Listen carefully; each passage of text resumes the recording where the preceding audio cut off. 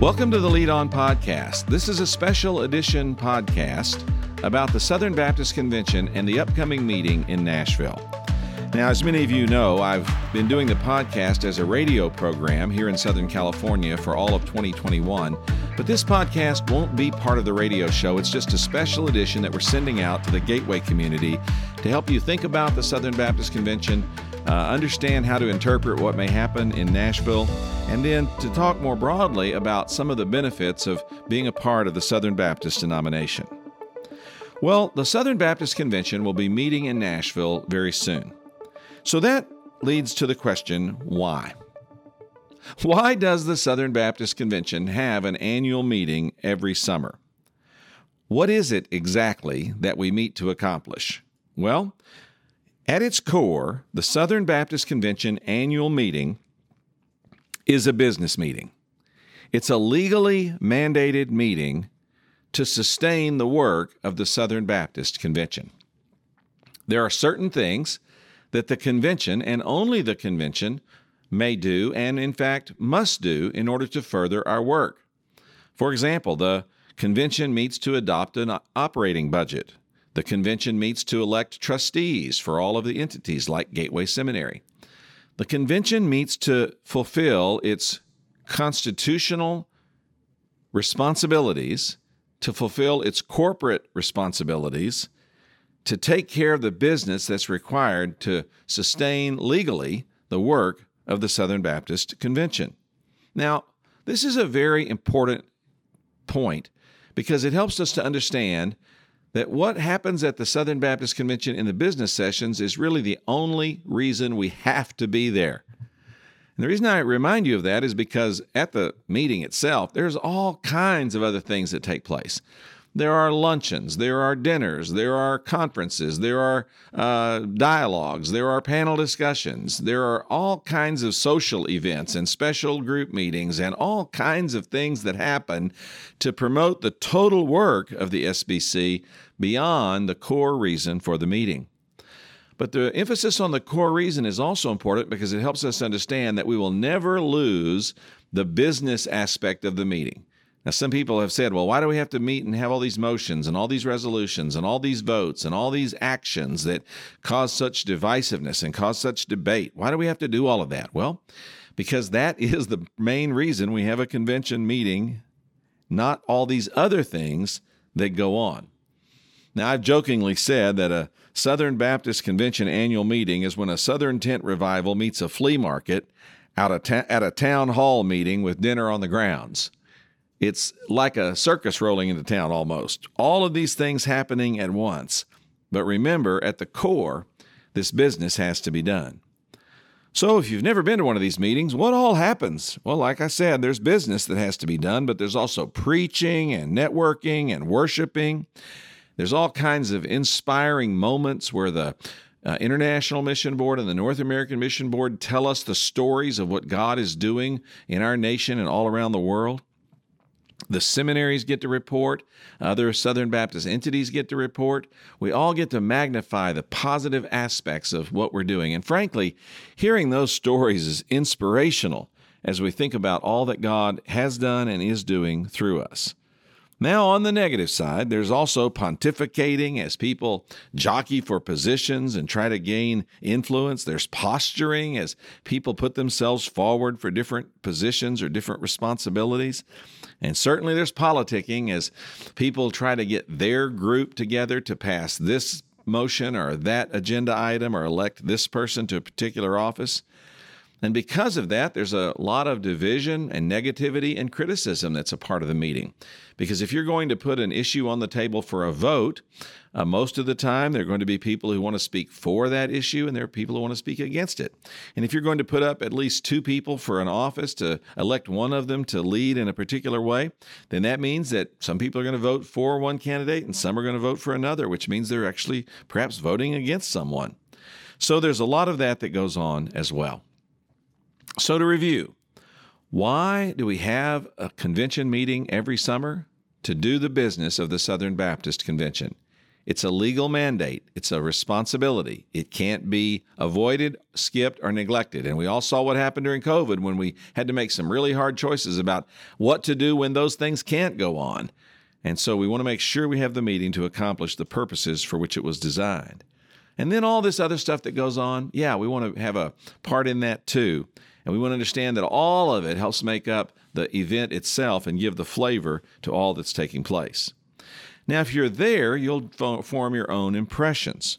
But if you're not present in the meeting, then you're going to depend on news reports and media and social media to help you understand what's happening. May I give you some cautions about that if you're following the convention from a distance? First of all, recognize that media and social media seldom accurately reports on the main thrust of the meeting. Media, particularly social media, likes to pick out one motion or one resolution or one debate that may have taken 5 to 10 minutes of the total convention time and put that snippet out there as if that was the most important thing that happened at the convention. This is in contrast, however, to hours of gospel-focused reporting and gospel-focused decision-making, which speaks of the totality of the work that was done by our convention and reported at this meeting. Media, and particularly social media, like to focus on something controversial. I had an experience with this back in the 1990s, which reinforced for me and has given me a perspective that's never changed about how media want to report on the controversial aspects of the convention. I was actually still in bed one morning early when the phone rang, and a person said, "This is so-and-so, and I'm from such and such radio station. We want to take you on to our program live here in our city to talk about the resolution that's coming to the Southern Baptist Convention today to boycott Disney." And I said, "Well, I don't know anything about that." And the person said, "What do you mean? How can you not know anything about that? It's been talked about in the media for days, and you're a Southern Baptist leader. Surely you've heard that the Southern Baptist Convention is going to boycott Disney." And I said, "Well, I've heard rumors about that and some speculation about that, but I don't know for sure that's going to happen today." He said, "Well, there's going to be a resolution, and what I want to know is, what's your opinion about that resolution?" And I said, "Well, if there's a resolution, I suppose I'll need to read it before I form an opinion.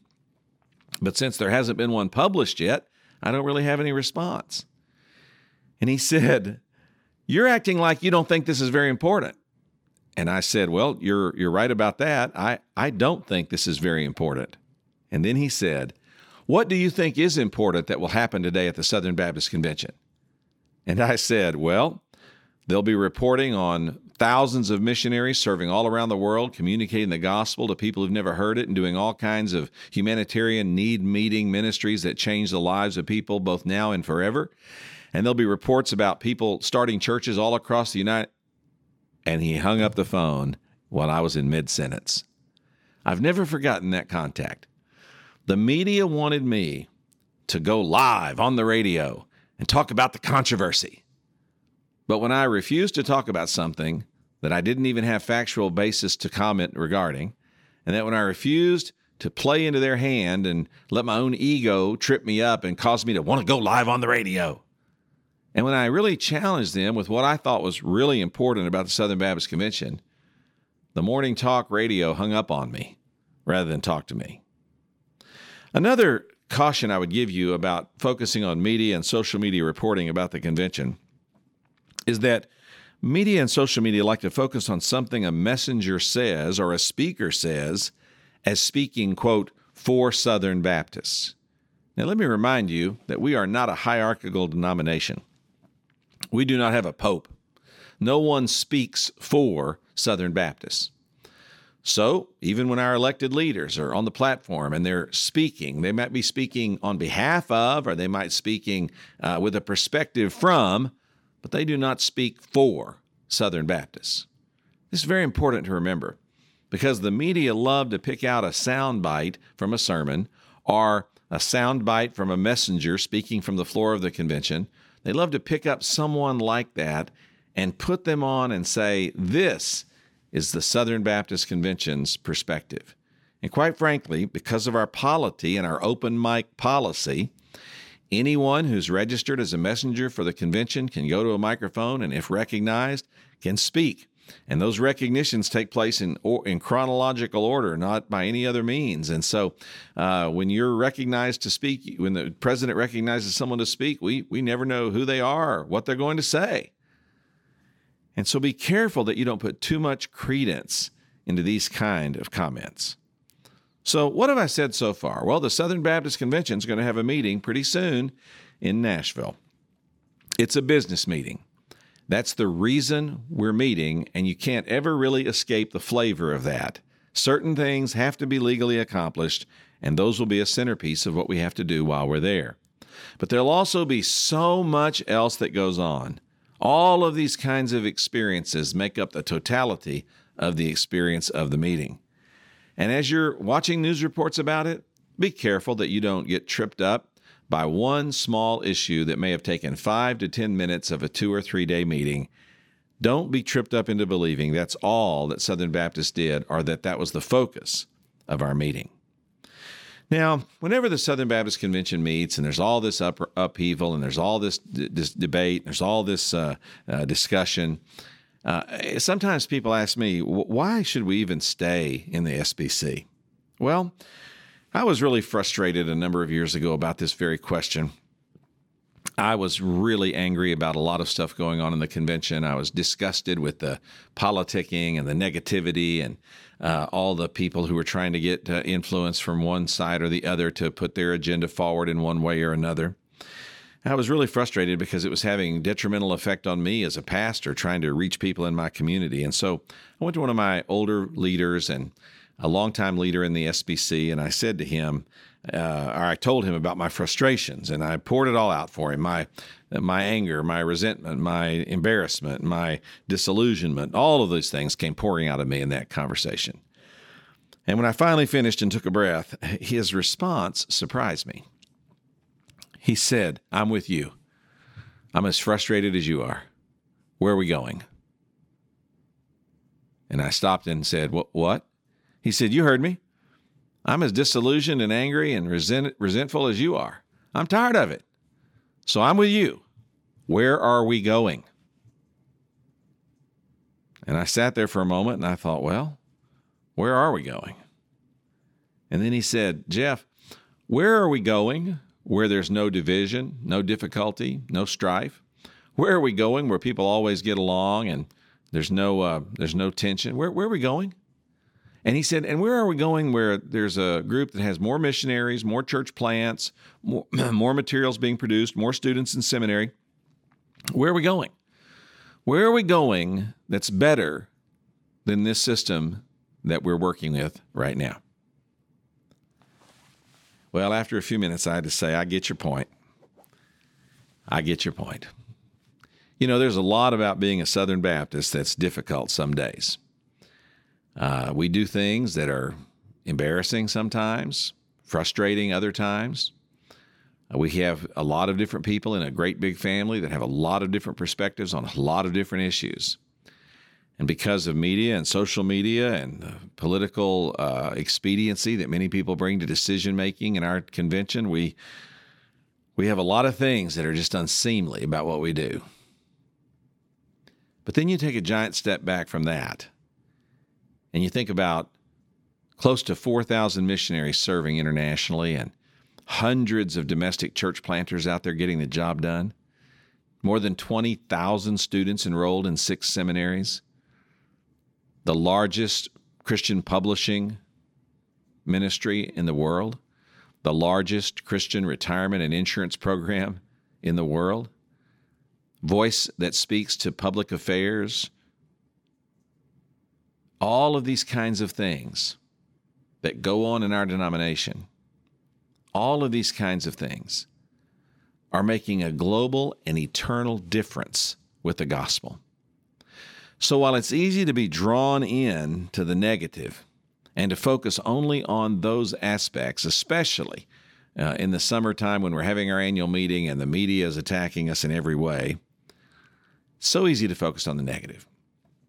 But I'd challenge you today to take a giant step back and focus so much on the positive. You know, my pastor recently wrote a blog in which he said that one of the spiritual disciplines that we all have to have as believers is focusing on the good that God is doing. Focusing on the good that God is doing. And this pastor in his blog enumerated a lot of different negative things going on in our world right now, and he said all these problems are real, but God is still doing so much more good than all of these problems, even combined. So there are a lot of reasons why I've chosen to stay engaged with the SBC. The first one is there's so much more positive going on than negative. Second, I'm sticking with the SBC because we can do more together than we can do separately. Now, I know I hear churches bragging about having 3 and 5 and 10 missionaries that they support, and I'm really grateful for any missionary support that takes place by any church. But I think about my church. We support thousands of missionaries through the cooperative program. Thousands, not 3 or 5 or 10, but thousands. And we can do more together than we can ever do separately. I just think about our school here at Gateway. If we had been left to those few churches in the Bay Area that started us in 1944 to fund us and strengthen us and build us over the years, it's doubtful that we would have made it, but if we had survived, we'd be a little tiny seminary tucked away in a back corner somewhere in the Bay Area. But in 1950, Southern Baptists adopted us. And when they adopted us, they started funding us with the cooperative program. And now the resources of 48,000 churches started flowing. And some of that, of course, started flowing to Gateway and started making such a huge difference in our seminary. And now you look at us today. There is absolutely no explanation for Gateway Seminary apart from the grace of God and the cooperative program giving of Southern Baptists. If we had been left only to the giving here in the West and only to people in the West who support Southern Baptist work, think how much weaker we would be today. So we're just one example, but you could go down the line across the SBC and see the power of togetherness, of coming together to get more done. And I realize that it's hard sometimes to stay together, that the stresses and fissures and fractures that want to move us apart from each other are real. I get that. But we can hold on to each other and recognize that our differences are not so great that they have to divide us, that we can still get more done if we'll stay together. And then that leads me to another reason I'm staying with the SBC, and that is we have more in common than what divides us. It's funny. Without even asking, I somehow became the mentor of a Bible college president outside the SBC. He's in a very conservative Bible college, and he's called on me many, many times over the past few years to mentor him through difficulties and challenges and issues. It's been a good relationship, and I've enjoyed it. Recently, he reached out to me and said, listen, I know you're headed for your annual convention, and I'm reading a lot of different things in the media about a lot of different divisions and a lot of different issues. And he said, but do you Southern Baptists not realize that there's not a hair's breadth difference between most of you? That when we look at you from the outside, that all these divisions that you see on the inside, when we look at you from the outside, there's like a tiny sliver of difference between you, that you're all so closely together. If you can only see that and stop arguing over the divisions and recognize you have so much more in common than you do have that are differences, that you can make such a profound impact. You know, that conversation stuck with me because when I look, for example, at the candidates who are running for president of Southern Baptist Convention this year, sure, there's some differences between them. But when you look at the commonalities among the 4 of them, they're pretty strong. And if you were looking from outside our denomination at those 4 men, you would see them as being pretty closely aligned on most things that really matter to us. And then another reason I'm staying with the Southern Baptist Convention is because I recognize there's far more to the Southern Baptist denomination than the Southern Baptist Convention. This is a unique thing about our polity. We're not hierarchical. The Southern Baptist Convention is not the same thing as the Southern Baptist denomination. The Southern Baptist denomination includes 42 state and regional conventions. It includes almost 1,200 Baptist associations. It includes hospitals and children's homes and camps. It includes crisis pregnancy centers and all kinds of ministry activities that are going on in all kinds of places as churches, associations, state conventions, and the national denomination work cooperatively and work in partnership to get our mission done of sharing the gospel around the world. You see, the denomination is much bigger than the convention, and so when the Southern Baptist Convention is having some issues, sometimes it's important to focus on different aspects of the Southern Baptist denomination and to stay with those. That's why it's kind of comical to me when someone says, "I'm leaving the Southern Baptist Convention." Well, that's pretty easy to do. All you have to do is not attend as a messenger in the summer and you're out, because the Southern Baptist Convention is really only defined by the messengers who attend in the summer. You can leave the Southern Baptist Convention, for example, by having your church withdraw itself from the Southern Baptist Convention, but you can remain a part of the Southern Baptist denomination by remaining a part of your local association or remaining a part of your state convention.